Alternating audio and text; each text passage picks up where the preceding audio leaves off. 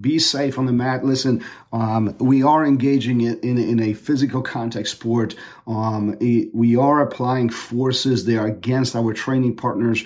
We are trying to find ways to manipulate body and situations. And oftentimes we put ourselves in a very dangerous positions, or we're putting our partner in a very dangerous position, whether it's a joint manipulation or a choke. Both of them are very, very dangerous from different aspects. They work differently. But the point is, we put a lot of stress on our body as we do jiu-jitsu. Being safe is the most important part. Oftentimes, we find ourselves in the spots when we said our partner didn't tap soon enough. In my mind, and how I tell my students at least, if I am applying the submission, I am responsible for my partner's safety. There's one point of telling your partner, you need to tap when you feel pressure. But a lot of times it happens when we don't feel pressure.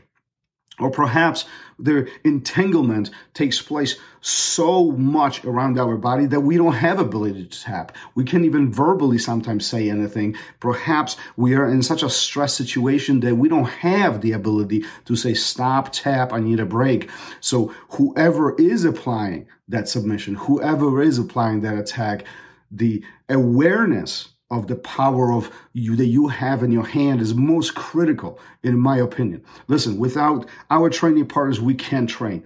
I mean, some of us have experienced this during pandemic when we tried training with dummies, and I think dummies bring a phenomenal training tool for drilling and studying and things of that nature. However, nothing replaces a live training partner.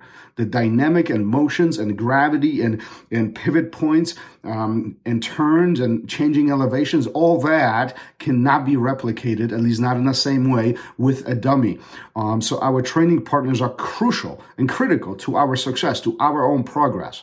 Taking care of our partners is as important as teaching and studying and being fun and connecting and having these relationships. Listen, if you hurt, you're not training. That's the bottom line.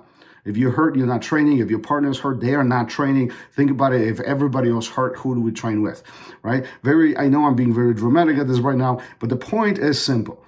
We put ourselves in a very vulnerable situation here by presenting these situations between me and my partner while we are training, while we are rolling. It is still my job to know that my partner is in a compromised position. Sometimes we get so hyper-focused, we get so sucked into the position, into the situation that we have created. We feel a great satisfaction of really overwhelming and dominating our partner with the subset of moves that we have been studying or drilling or practicing. But we often forget that right now, they don't have the ability to tap. Right now, there might be an element of surprise. They don't even know what is happening. Maybe this situation appears to be just fine to them, even though there is extremely high risk. Perhaps you've never been in a situation where you went unconscious, but from my own personal experience, it doesn't feel like anything until it's really too late. It feels like you can escape from every choke.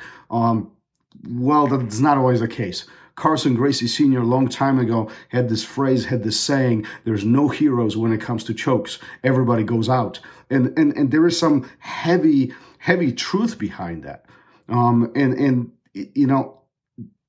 idea here is, again, going back to being safe. And the idea here is to really take care of our team, our training partners, as much as we would like for them to take care of us. Be safe, continue training, and I'll see you on the mat. Peace. Thanks for listening. If you would like to engage and send me your comments, thoughts, questions, I'll be happy to bring it up to the show and help you out in any way I possibly can. You can find me on Instagram, RozhinskiBJJ. Until then, keep on rolling. I'll see you guys on the mat. Peace.